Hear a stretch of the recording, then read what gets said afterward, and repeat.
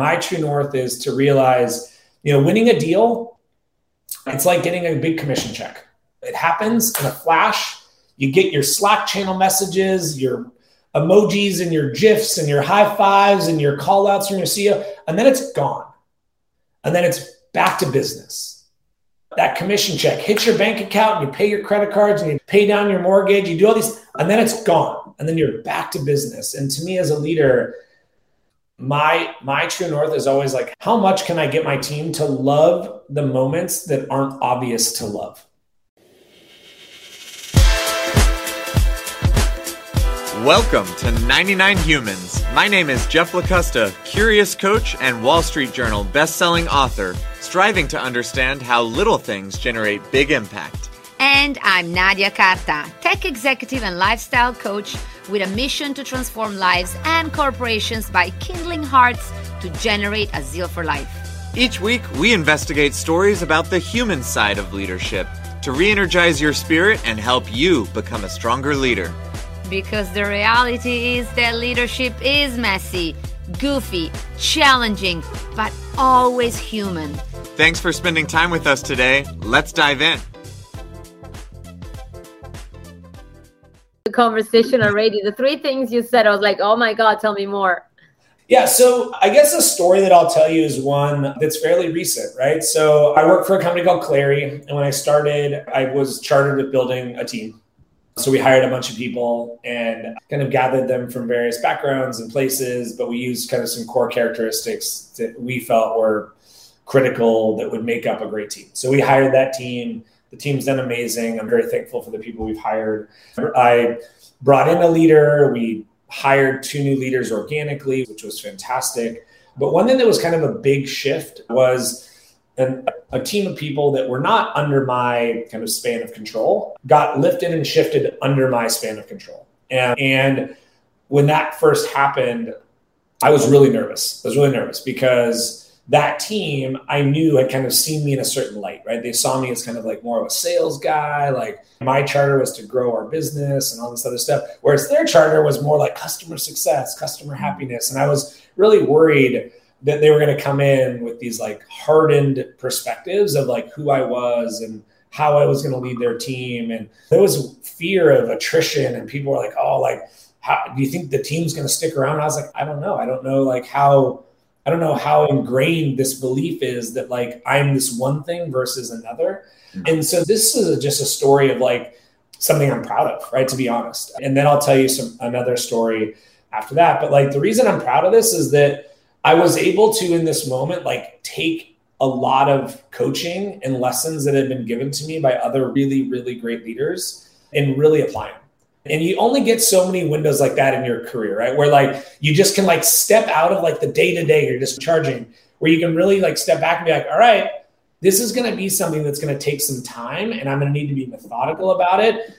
And where I'm starting in terms of my like core competencies, if I were to just use those core competencies, it wouldn't go as well as I want it to. So what I need to do is I need to go back and think about like coaching I've been given, constructive criticism I've been given, examples that I have been shared by leaders, books that I have been given by leaders to read, where you read these books and you wonder like, that was really insightful. Like, but I can't apply it right now. Like the thing I just learned in this book, hopefully I'll get to deploy those learnings someday.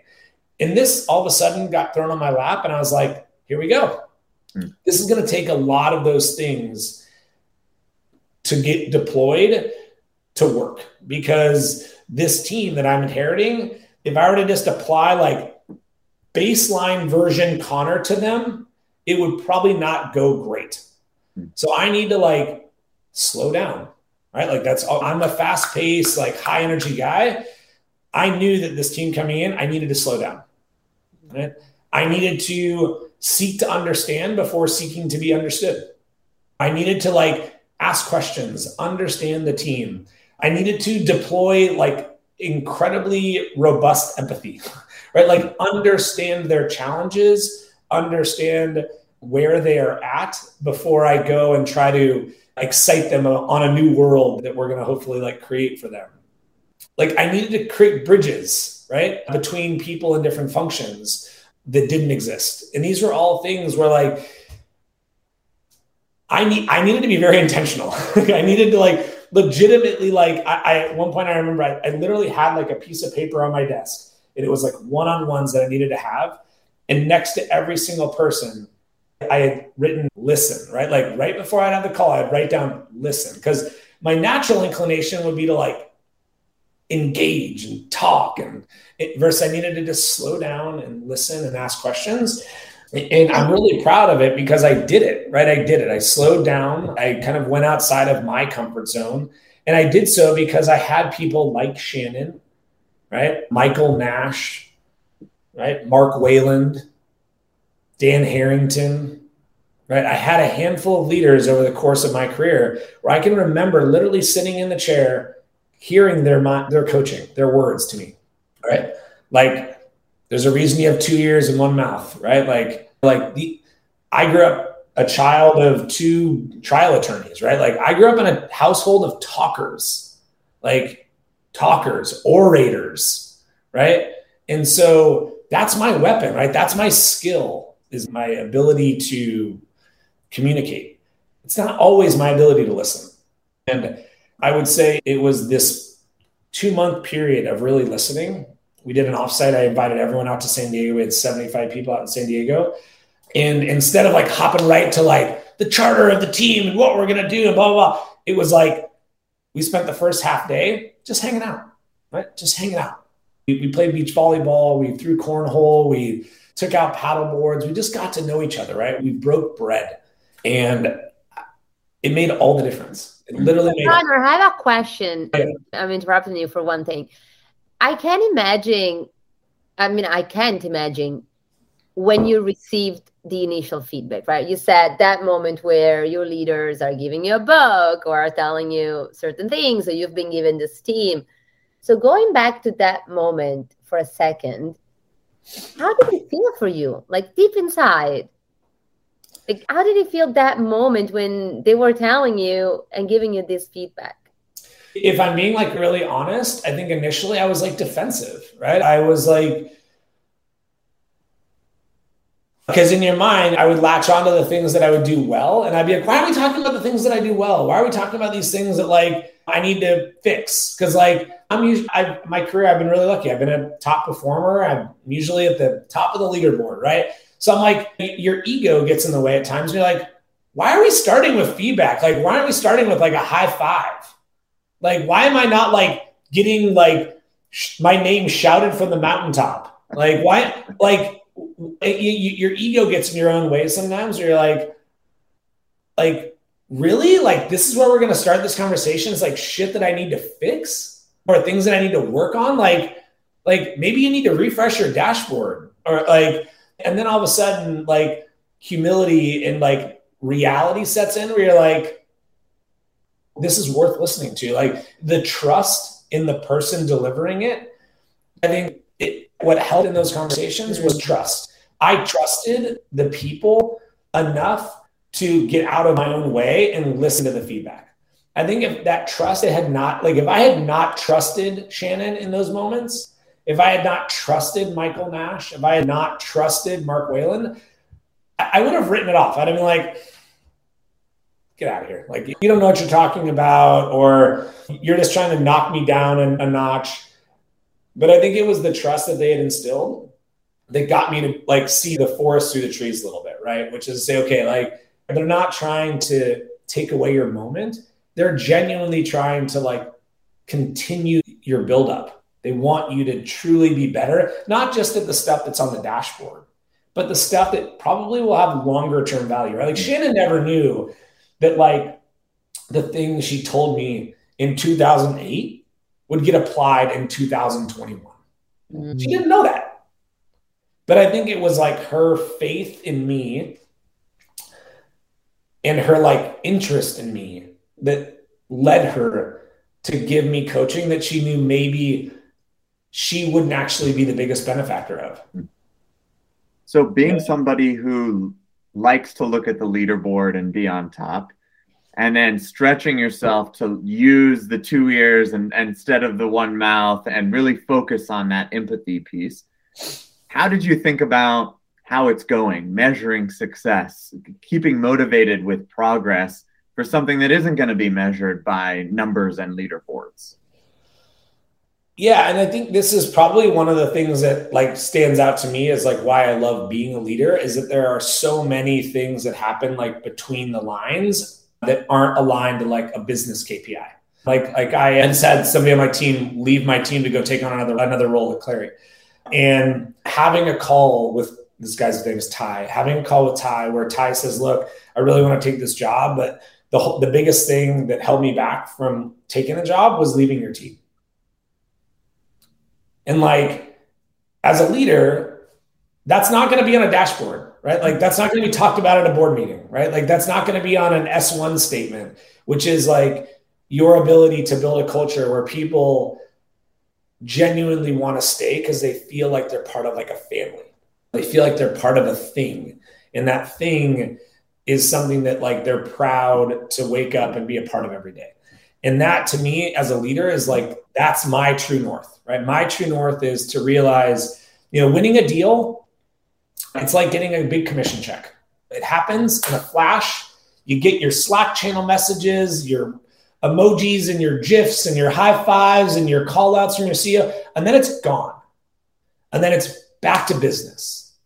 That commission check hits your bank account and you pay your credit cards and you pay down your mortgage, you do all these, and then it's gone. And then you're back to business. And to me as a leader, my true north is always like, how much can I get my team to love the moments that aren't obvious to love?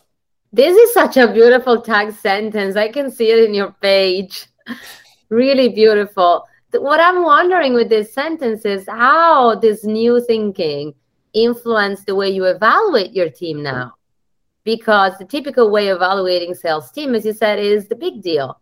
So how did you incorporate these new beliefs and values in your evaluation of them? I think, frankly, like, I don't know if you guys have watched Ted Lasso, but I joke because my team always jokes and they're like, you need a believe sign on your wall. But like, to me, I am such a genuine believer. And I was an athlete, right? So maybe this is coming from like that background, but like, there's a reason why when like a soccer team is not performing, they go get a new head coach, right? And it's not because the head coach is going to score the goals. The head coach is going to inspire and motivate and get the team to bring their best version of themselves to the pitch every week, every day at practice. And to me, I am just truly a genuine believer that it's the belief and the motivation and the inspiration in their craft that I can instill in them that's going to get all the tides to rise. Like a big deal here and there is going to happen whether I'm in place or not. Like it's just going to happen. It's going to be a natural byproduct of our business. It's the ability to create a culture of success and a higher watermark of execution across the board because my whole team is bringing their best version every day because they want to, because they're motivated to, because they're inspired to, not because they're being measured on doing it. Like if I tell everyone, hey guys, you need to have 5 meetings a week, how many meetings are they going to have every week? They're going to have 5 meetings every week. If I go and I set a loftier goal that doesn't necessarily explicitly call out the number of meetings, but I can align that activity as a means to a strategic end, then I might get 15 meetings out of them. I might get 5 meetings a day out of them because now they're inspired and they connect the effort and the exercise of leaning in and delivering and mastering their craft to the outcome. And they believe in the outcome. They're inspired by the outcome. And to me, like, it's just so core to like how I lead. It's so core to how I lead, which is to not say, guys, like I will never tell my team, guys, we need to get to 2 million this quarter. Like there's just certain things you'll never hear me say. I do not ever lead with the number. I will tell the team we are being chartered or held accountable to deliver X. What do you guys think we can achieve? What do you think we can accomplish? Right? Like to me, that then opens up the realm of potential, right? If the 49ers front office says, we think we can win 8 games this year, what's the team going to be focused on, right? They're going to be focused on like, which of the 16 games are we going to play this season? Can we win? Because we need to win 8 of them. Yeah. So let's double down on winning 8 games at the right time this year. Versus if you have a head coach that is inspiring you to be the best 49er team the franchise has ever seen, you might go undefeated. And that's just so much more fun. It's so much more fun because it opens up paths of creativity and execution that like aren't all going to come from my mind. Like I want my individual contributors to be leaders. Is there a moment thinking about the work with the client services team and kind of that story where you felt like, gosh, this is working? You really maybe could remember the first time where you felt that spark, like, hey, maybe this approach is really making a difference here. Yeah, I mean, it was in the last day of that offsite that we had. We did a lot of like breakouts and roundtables. And I remember walking around to these individual breakouts and seeing everybody participate. And it sounds like a little thing, right? It sounds like a really little thing, but historically my account management team had been so much more dominant, right? They had been the ones that speak up. They're more salesy, right? So they're speaking up, they're leading the conversation. And all of a sudden I'm walking around and half the tables have a CSM leading the conversation. Half of them have a CSM on the whiteboard, taking down the notes. They're not sitting back watching how it's all going to play out. They're not sitting there with skepticism on their face, wondering like how the hell this is going to work. And no, they were in it. They were in it. They were participating. They were active. And then obviously there's the like tangible things, which is people coming up after the event and saying explicit things around, creating a more unified team and all that kind of stuff like that. That was like the like very explicit moments where I was like, didn't see that coming. We distributed a survey. Didn't see those responses come. Now I maybe would have thought they were coming middle of the conference, but if you had asked me 6 weeks prior, no way. I would never have thought that would have been some of the feedback and like the optimism and hope that they were sharing in the survey. Like I would not have thought that. So yeah, that was for me. And then now just the feedback from cross-functional team members, right? So other people that work with my team sharing feedback to say, man, like this is like a whole new ballgame. Like this team, like when they come together on calls, when we are working on strategy sessions, when we're working on shared projects, like this is a team. Like you guys are like, you are 2 functions for the offense and the defense winning games together. Conor, this is an amazing story. I'm so glad that we got connected because I can see just what a great leader you are and how you were willing to take a risk here and try a different approach with the team. And I'm sure that this radiates across everything you do.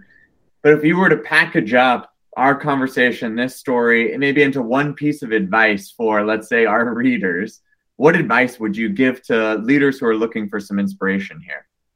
I mean, I would say, not only to welcome constructive feedback and coaching and guidance from people that you trust and are inspired by, but demand it. Go out and seek it out and appreciate that some of those learnings are not going to be immediately deployed and they're not going to be immediately relevant to where you might be at in your career, but to appreciate that as your career and your leadership path evolves, those moments of feedback and those at times hard to take periods of constructive criticism even, they will show up at the right time so long as you've taken it in, and it will make all the difference. Believe. It comes back to that. I love it. Yeah. And again, I think it's hard sometimes, right? Because I think people compartmentalize feedback and coaching sometimes, and they go, I don't know how to do that right now, or that's not really what I need. No, that's not in front of me right now. I don't need to do that right now. And I think they put it in a drawer and put it aside and they don't keep it at the ready.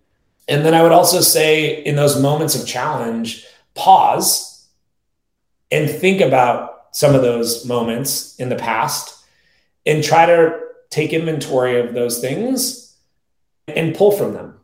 Right? It might be scary and there might be a little dust on that feedback and that coaching. But if you leverage it and bring it to the forefront at the right time, it truly can make all the difference. Because I don't think their natural readiness in every given moment is going to set them up for the best success. I think it's taking who they are right now and adding the feedback that they've gathered over their years to then create a really remarkable next leadership impact. Amazing. I love that. I think easier said than done, but to hear how you've applied it is inspiring. Because, man, I got a lot of feedback that I need to go back to my library and dust off and take a look at and reapply. I think it's a great takeaway. And it also makes the feedback more nicely to accept, like thinking, oh, I'm not going to apply now, but it's going to be helpful in the future. So it makes the pill a little bit more sugar coated, I think. Really. Yeah, I mean, I honestly wish I had kept a journal. I wish I had kept a lessons for a later day journal, right? Where I could just keep track of things that I'm going to need to pull from. I'm going to need to pull from those lessons because we don't have time to go deploy everything we learn at every single stage of our life to something we're doing. It's not always there. There's things I've learned from my friends who are parents parenting a 7-year-old. I've got a 2-year-old. I can't go apply those things right now. They're not relevant, but they're in my brain. And there are things that I've taken inventory of that when my daughter is 7, I'm going to go, you know what? I've seen what good looks like. Or I've heard from a friend who just went through what bad looks like, and they're trying to be better themselves. And I can now learn from the mistakes they made in terms of how they're trying to parent their teenager or navigate a challenging time with their wife. I'm not facing that right now. I'm not facing a daughter in puberty, right? But I will be one day. And I need to be ready to help my wife through that period because she might have some challenges. Huge thank you, Conor. Really appreciate the time. This has been a fantastic conversation for us. Of course, we'll share what the write-up looks like with you. You'll have all editing, and if you want to be anonymous and all is certainly available, and we'll share that. The last thing that we'll email you, but just to put the bug in your ear, if you're willing, we're trying to follow the breadcrumbs to other great leaders to talk to. So if there are 1 to 3 other folks who you wouldn't mind recommending to us and maybe helping us make a warm intro. It's been fun to kind of go through the 6 degrees of separation and have some conversations outside of our own context as well. So thanks for being one of those. 100%. Yeah, I'll definitely provide you guys with some introductions. And it's a good opportunity for me to, on some level, give them kudos for the way that they've impacted me too. So that's awesome. Well, I hope our paths cross again, but we'll be in touch. Thanks so much, Conor. Thank you so much. Bye. See ya. So nice.